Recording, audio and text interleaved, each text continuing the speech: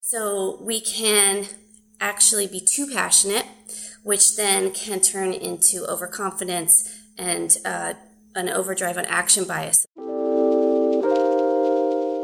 Before we get into today's episode, we have a word from our sponsor, Mindset Shift. Have you ever told yourself, I don't think I can do this? They will never go for it. I'm not a good enough leader. The things you tell yourself that hold you back. Imagine if you could remove all those boundaries just by holding them up and actually looking at them, figuring out where they come from and how to tackle them. At Mindset Shift, that's what we do. We help innovative and ambitious leaders that want to make extraordinary things happen for their teams, for their business, for their culture, and for themselves. We help unlock their growth through actionable coaching, workshops, leadership development programs, or speaking engagements. We create foundational people over profit environments, the kinds where productivity and innovation soar, culture, inclusion, and equity sit at the heart of operations. Are you ready to step out the box and take your organization to the next level? Contact us today at www.mindsetshift.co.uk. Enjoy today's episode. I have the absolute pleasure of having a conversation with someone who's considered to be one of the pioneering humanistic researchers in workplace curiosity. Her work has been published in several publications, both domestic and international, in peer-reviewed journals like the Journal of Organizational Change Management. She's in business publications like Forbes and CEO. She works with amazing clients like Hulu, Verizon, and she also finds time somehow to still be the Director of Client Development at USC Marshall School of Business and also a Education Research Fellow. Like, where'd you get the time? And my guest, Dr. Alison Horstmeyer, like you can see, she gets busy. Yes, thank you so much for having me here. It's a pleasure. Yes, and I, as you can tell, I could probably talk about my work all day long. So here we go.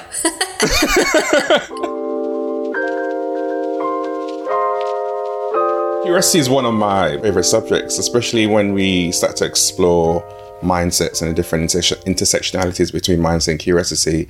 That's in my wheelhouse. So researching your work has been quite eye-opening, actually.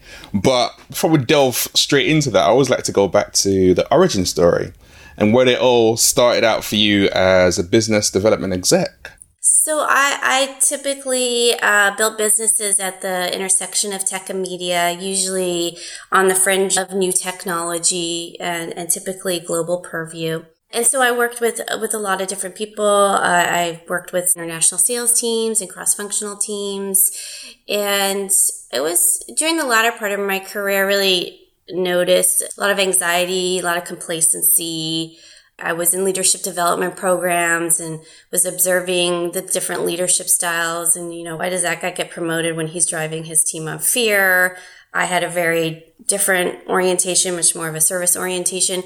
And so I've always been fascinated between the mind-body connection. I'm a longtime yoga practitioner as well. And I decided I wanted to learn more about it, get back into the psychology of it, into the science of it, into social science, and just see what I could learn and discover. And so I did that. And through the course of my studies, I thought I was going to be investigating anxiety. And it was in my mindfulness research that I thought, wow, can you be curious and anxious all at the same time? Maybe that's it.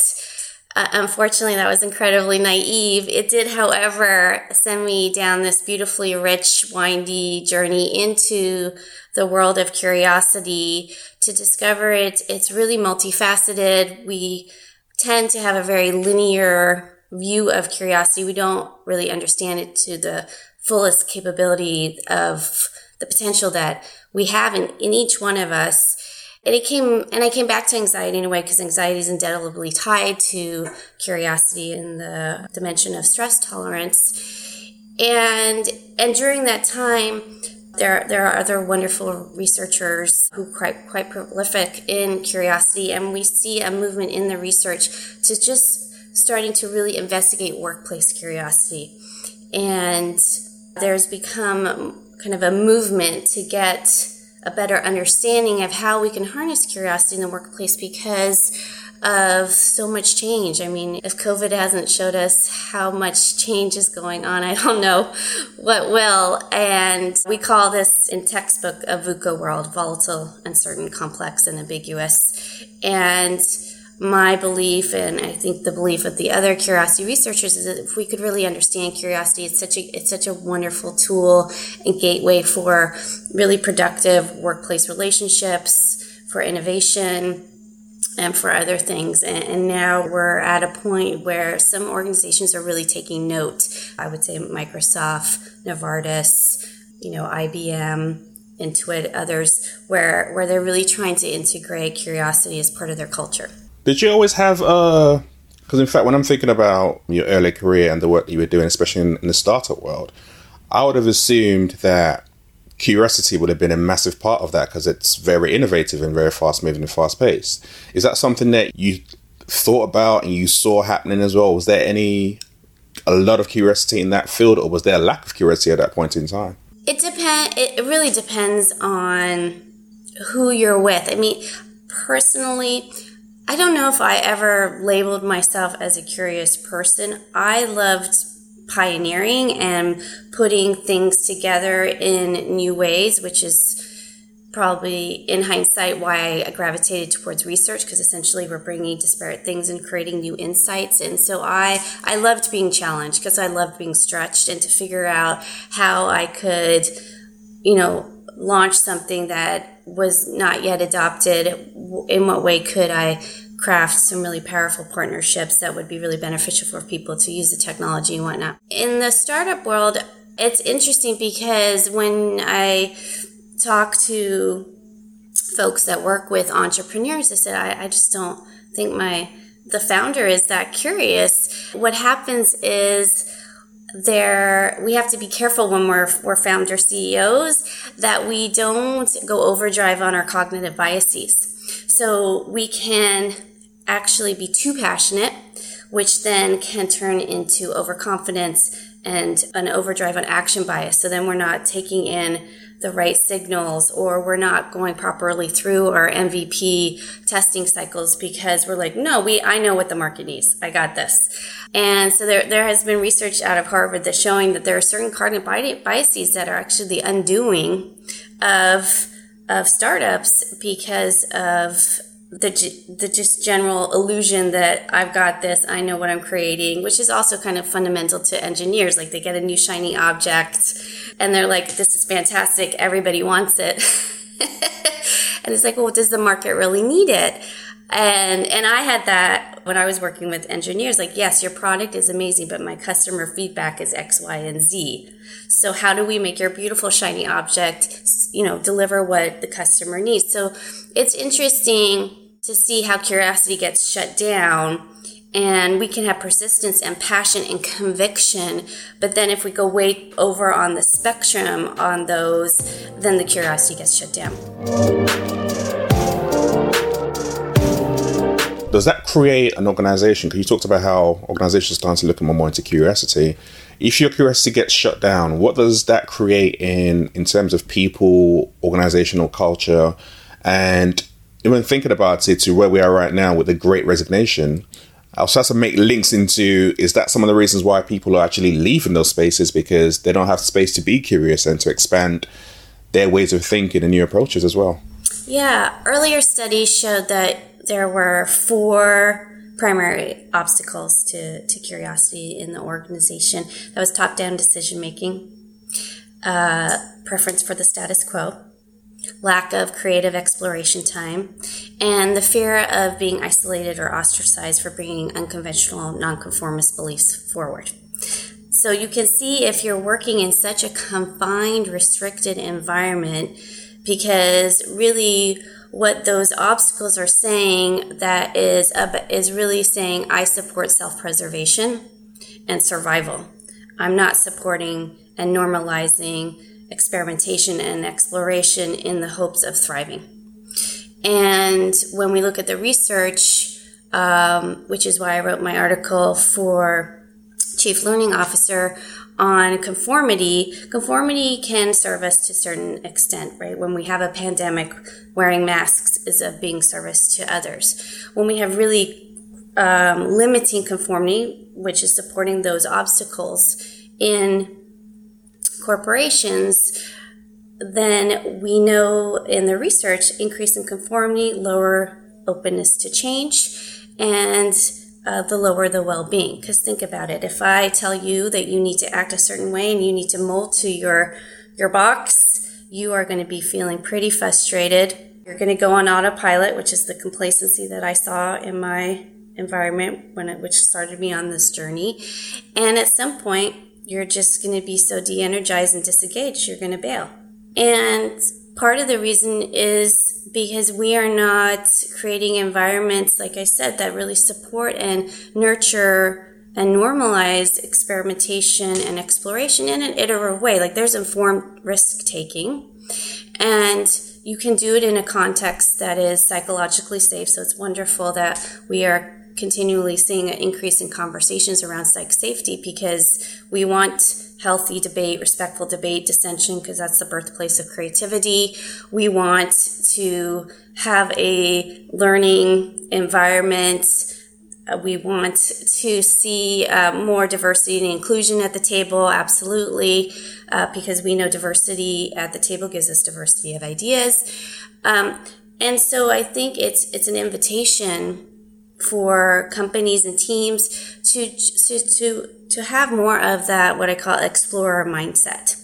So an explorer mindset is the one that has greater self-awareness in terms of putting your assumptions and preconceived notions on the back burner. It's a very we stand. It's a very much about leaning in to help improve, asking open questions, being receptive to what you're hearing, because curiosity is not just about being inquisitive. You have to also have an open-mindedness, an openness to what's coming in, so you can figure out how to integrate it. And it may not be so comfy what you hear. It could totally contradict one of your beliefs. It could mean that you have to totally pivot, let go of what you just originally thought was going to work.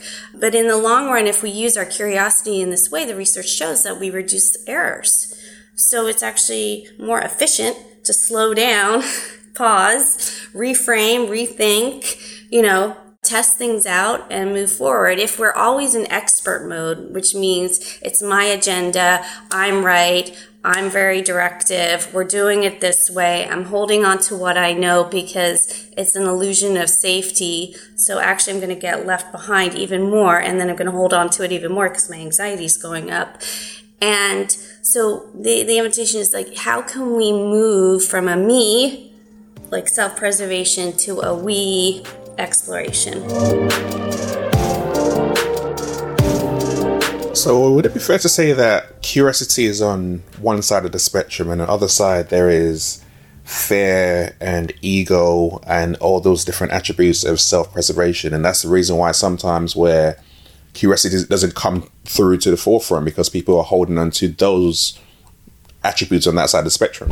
Yeah, so we know from the research that when our cortisol levels go up, our testosterone levels go up, we're in fight or flight, and that's when we're in our primal brain, and we are trying to move from that stance, get more to a parasympathetic state where we're actually releasing oxytocin and other things in our frontal cortex where we can think more clearly and be more centered. So anytime you're in survival mode, you're feeling threatened to some degree, everything's going to shut down. You are not going to lean in to say, hey, what's going on here? Because you're having a lot of narratives at that point. I mean, I just worked with a team this week on defining their core values, and we worked through on how their core values could either put their inner critic in overdrive or actually mitigate it. And one of the executives reached out to me afterwards, and he said, hey, I'm having this situation. I'm not kind of seeing the connection. And it was because he was so rooted in assumptions. Like there was a big change that potentially could impact his role, something he hadn't signed up for. And the assumptions just had him spiraling out. And so with the curiosity, what I was asking him to do is, can you just take a pause and go explore, or I wonder what information you need in order to have clarity on what's really happening, and so you can make an informed decision. And it's because his inner critic went on overdrive based on past experience, like, oh no, here we go. My value of fairness is being threatened right now, and I don't know what's going to happen. And then, he starts getting frustrated and angry. And as soon as he decided to go explore, his anxiety went down. He got the information he needed. He just was like, okay. And then he could step back and see how he spiraled out based on just our past experience are so good at creating our assumptions of what's actually happening in the present. So I see time and time again in my work and with my clients, if we can just take the pause and go explore and even experiment with new behaviors, new ways of engaging. And it doesn't have to be like this huge momentum, like change of life kind of exploration. It can be very methodical. It can be very just in a psychologically safe way. Like, hey, I'm going to, I don't really understand where this person is coming from and it's really affecting me. Well, how can you go back and engage in a way to figure out what's going on? And I see it time and time again. And then the anxiety comes down. Just the act of investigation, of being receptive to what's coming in.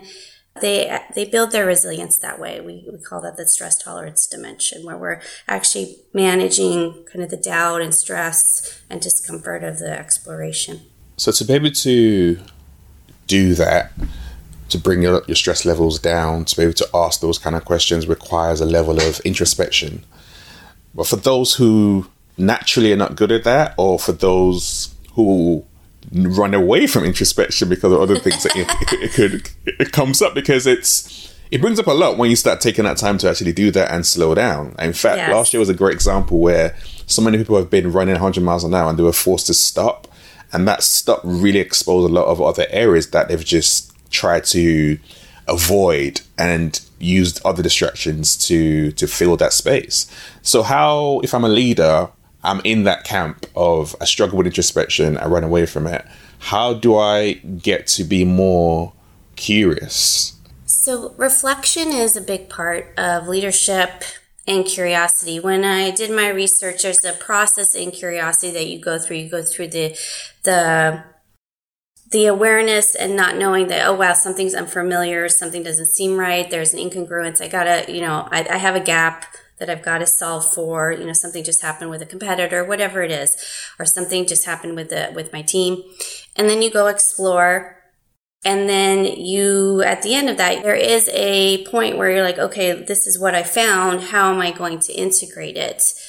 For what I find is for the leaders that just are on the treadmill, because they're so in the weeds of wanting to control, they're not delegating or developing their team, because they have the mentality that let me just do it. It's faster if I do it. And that's a bad cycle, right? Because then they wonder why their calendar is a disaster. They have no time for strategic thinking time. They can't pull out why are they doing everything. And it's like, well, you're not empowering your team to figure out the how. You're the what and why, and your team is the how. So if we can start there, if you were the what and why, what would you be doing differently? And a lot of times it would be like, oh, wow, I'd be delegating, I'd be coaching. And it's a practice. Like fundamentally, you need to start being able to see if what you're doing is really where you should be spending your time and your energy. If you really thought about you're the one holding the North Star, and are you doing things in a way that really supports laddering to that North Star and removing obstacles in a way that empowers your team to do the how, you probably come up with a different way of showing up. And the reflection part is so important. And even with my clients that maybe they were like, oh, wow, I'm not a big reflector, you just start reflecting on one thing at a time. So, for example, I have a new coachee. She's so incredibly talented in the financial services industry. I just gave her an opportunity. I asked her to create the space and reflect on certain questions because she's at this really fundamental career inflection point. And we had an amazing discussion following that. She said, wow, I realize I just do not take the time or the space to get off the treadmill to do this kind of thinking. And it's really brought things forward that I have been putting on the back burner and not been facing. And she found it empowering. So I think for those folks that are like, I don't know, reflection seems time consuming. Again, it's going to prevent errors down the road. It's going to bring things forward that you haven't thought about. It's going to illuminate a different perspective. I mean, it gives you opportunities to reframe. Reframing is such a powerful tool, especially in this world. We need to start reframing things in order to get a different perspective. And it can be a matter of just, in the morning, looking at your calendars, figuring out your intention, how you want to show up that day. And then at the end of the day, take 5 minutes to say, how'd I do? I mean, literally, it's like a 5-minute thing in the morning and a 5-minute thing at the end of the day. And you can start and jot it down. How'd you do? And so it's just getting started, because fundamentally what has been consistent feedback about curiosity is that it's intentional, it takes effort and practice, and we're all going to fall off, and the practice is coming back to the practice. And if we don't make pauses, we are going to get burnt out. We're going to miss really important cues and flags and markers that are really important information. You just miss a lot that could actually really help you. One of the key things around reflection that I definitely resonate with, and I tell my clients all the time as well, even the 5 minutes a day example over a 3-week period gives you data that you can actually go back and assess for yourself, and you can see things without someone else telling you. And it's only 5 minutes. And it's that short-term pain. I see a short-term pain for a long-term gain, because it moves you ahead so much. And just being able to slow down and stop makes all the difference. Yeah, absolutely. I remember at the peak of COVID, I was reading a McKinsey article. They had interviewed a CEO of a hospital, and he said he recognized that for his leadership, especially in this environment and potentially going forward, he had to be as rigorous with his to-be list as his to-do list. And his to-be list was literally, he set an intention in the morning of how he wanted to show up for his organization that day. And he started to do that, consistently.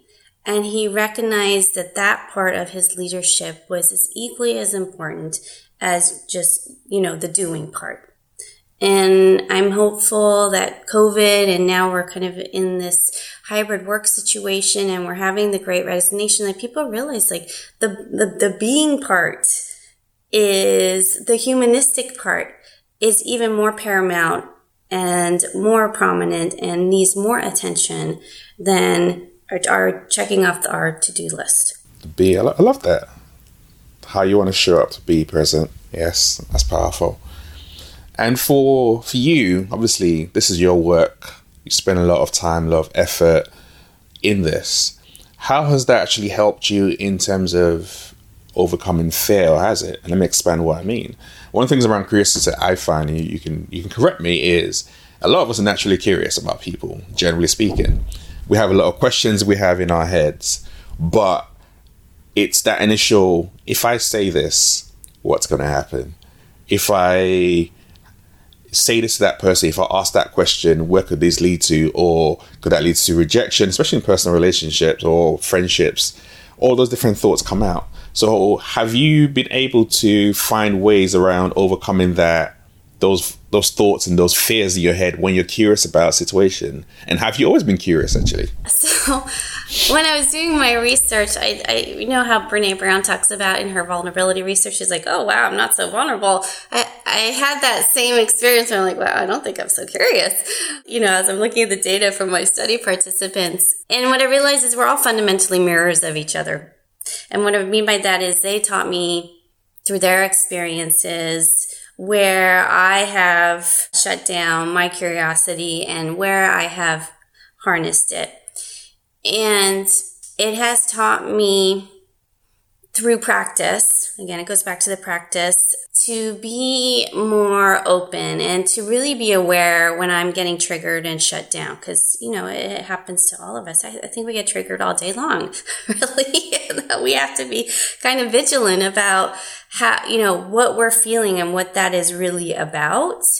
But what has helped me and what has helped my clients is to get really clear on your core values. So in my research it was emergent. It's still kind of at the incubation stage, but there potentially is a relationship between your values and how you're curious. And there are certain values that are anxiety inducing, such as security and tradition and conformity. I'm not saying that you can't have a value of security, because I understand that provides you with something that you need.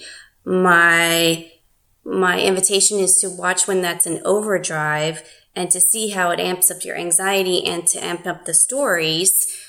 For example, I have an executive. He's very high on security. He's also very high on empathy and courage. And we are working on his executive presence because he has a lot of stories about, just like you said, when he's presenting, how's this going to go? How is it going to be received? Oh man, I'm not saying the right thing and I'm going to get fired. It's just this cascade, this downward cascade, and none of it's baked in truth. I have, persistence is one of my values. It's clear. I keep driving on this path. I also have love and creativity. When my persistence goes in overdrive, that's when I'm like, nope, I'm going to go do this. I'm not listening to anything. And then I'm like, wow, let me pause and see if I can go in with a bit more love to see what's really going on here.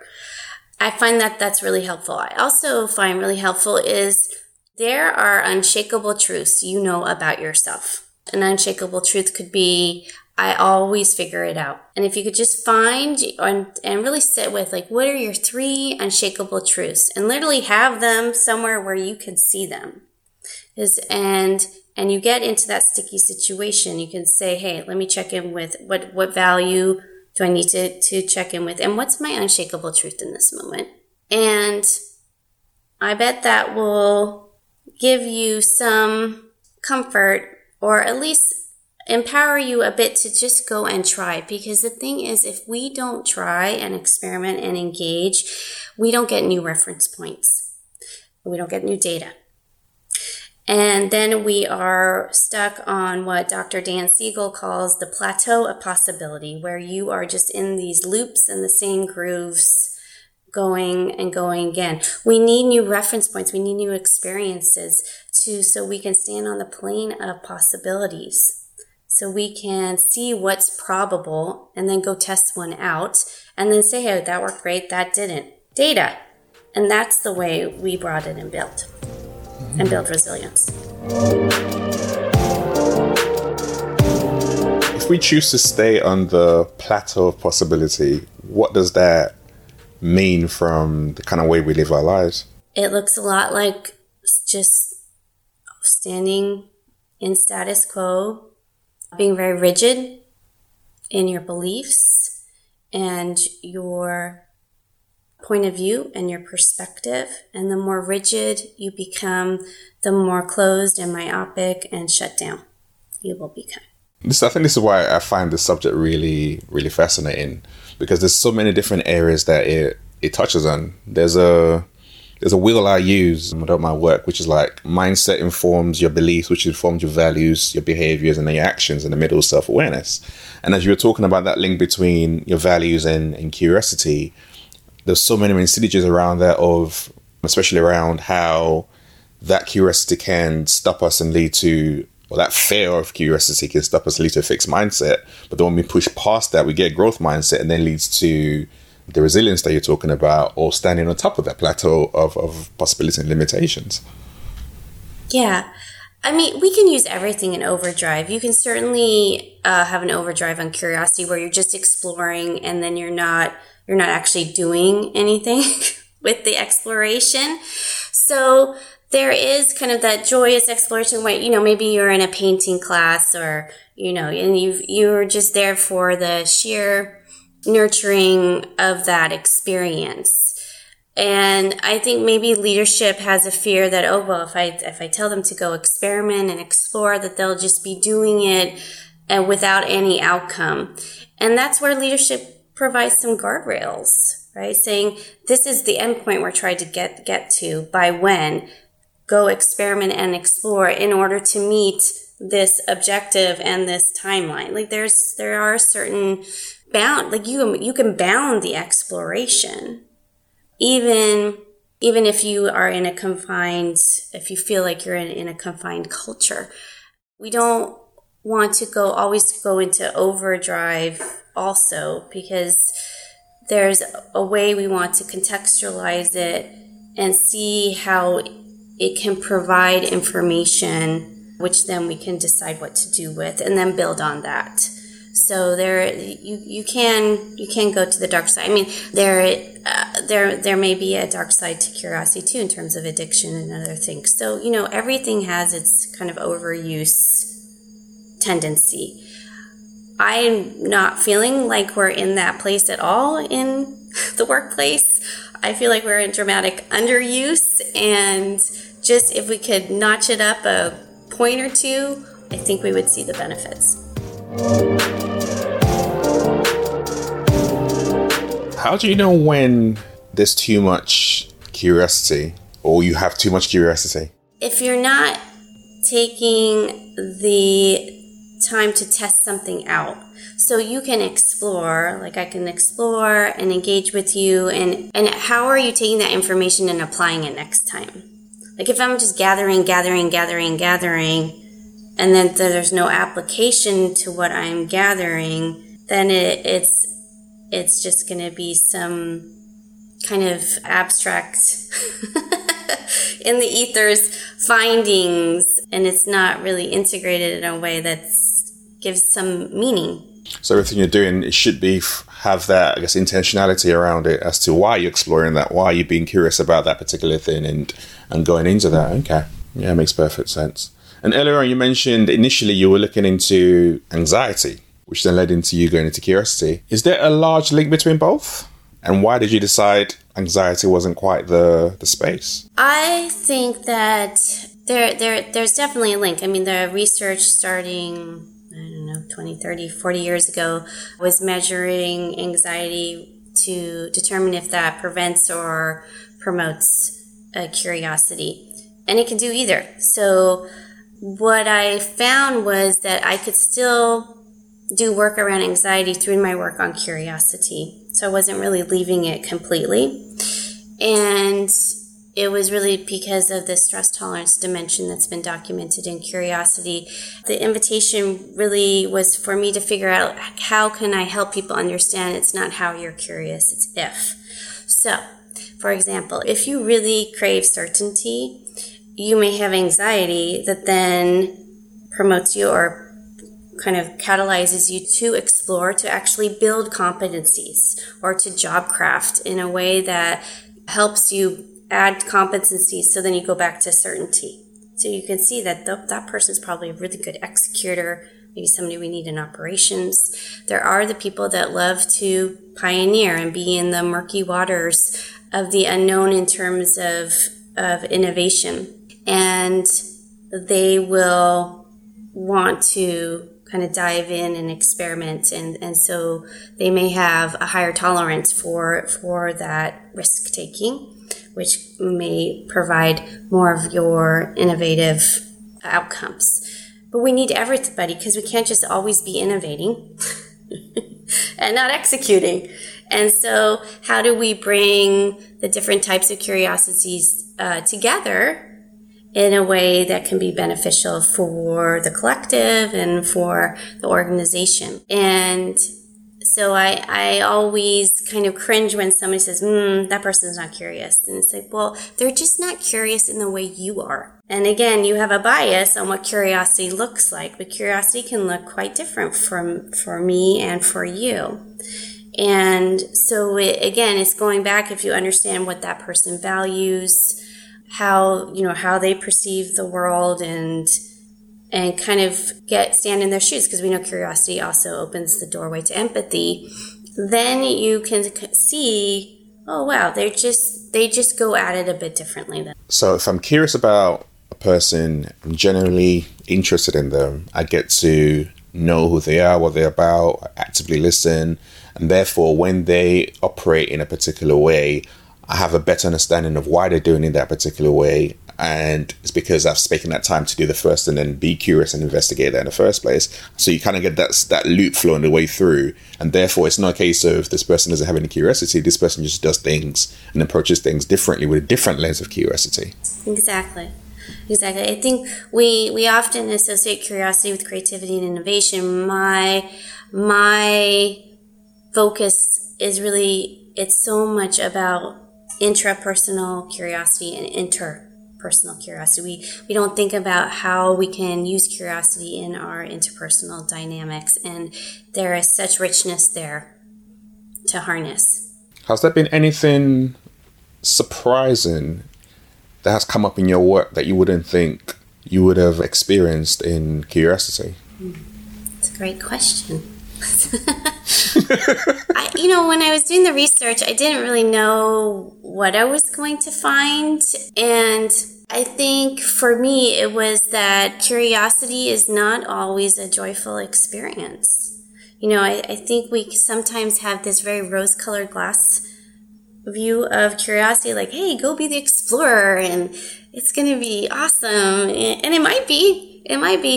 What I saw in my research is that when it's connected to personal growth, it can be pretty tough. I had study participants that had long held subjective beliefs that were challenged, and they wanted to figure out, what the truth was. And in that process, they lost friends. In terms of, because they didn't believe what others believed anymore, and they were on a different truth, and that caused them to have to let go of certain relationships that had been quite formative for them. And even one had to kind of really let go of his relationship to the church. And, these are like big transformational things. But what I also saw was they just came to a place through that process where they could live more authentically. I asked one, how did he keep going? He said, I just had to know I was going to be okay. And so through that process of exploration, experimentation, integrating what he found, kind of having to shed masks that he had been wearing for such a long time, that was a painful, transformative experience for him, and he would do it all over again. So, it can really test us. And I don't think I was prepared for that, because I think I had the rose-colored glass. But with those experiences, even though it was painful, did they find it worthwhile in the end? Absolutely. How do you define leadership? I define leadership as aligning, motivating, and organizing against the North Star. Ooh, you need to break that down a bit, because I was like, okay, what does that mean? You hold the vision, you hold the North Star, and then you align and motivate and organize the teams and the people who are there to enable that vision to come to reality. And you're in service of them. Oh, love that. And what would you like to see happen with leadership, with organizations, and your work around curiosity? I would love to see an openness to considering different possibilities of leading in different ways that require a level of not knowing, exploration, openness, and stress tolerance. And yourself as a leader, and then modeling that so that cascades down into the teams. So what is next for you then? It's to continue to evolve the practice and the work. I continuously creating models and different kind of playbook-esque things, and then, people keep asking me where's the book, and I said, well, I had to finish the dissertation first. Give me a minute. And I'm just grateful that there is interest in the work, that as I said, there are really esteemed curiosity researchers out there doing amazing research, and that we have an opportunity to integrate what they're finding and to find ways just to make this more accessible. And really, I think for me, fundamentally, is I want to help people find tools that really put their narratives where they're supposed to be, so then we can normalize experimentation and exploration. Well, I heard there is a book coming, just a little while, a couple of years down the line. It's coming, but there's a book coming. I don't know. I have been interviewed for other books, which is great. So the work is getting integrated into other books that will be coming out next year. And then, I have to sit down and figure out, I really have to figure out, what is it that I really want to share? And I'm using my work with the clients to have more data points, more examples. So again, it's not this really abstract theory on a shelf. It actually has been applied in practical applications that then people can glean those practices and use them themselves. Yeah, and I think we're talking about it before we came online. That's one of the things I love about your work, is the fact that you've worked in organizations and now you have this theory. You can actually merge both in a really, really beautiful way that's transformational to people, because you've been there, you've done that, you understand what it's like to be in organizations and trying to make this change and trying to develop curiosity and the different constraints around it as well. So your work actually comes alive in a real practical way, not just a very theory-based way. Thank you. Yeah. We're all works in progress, even the practitioners, right? So Indeed. So knowing that it's an evolution, I think that's what keeps me going, that there's always more to discover. What's the best place that people can find out more about you, about your work? My website is dralisonh.com, so dralisonh.com. There's an opportunity to email me.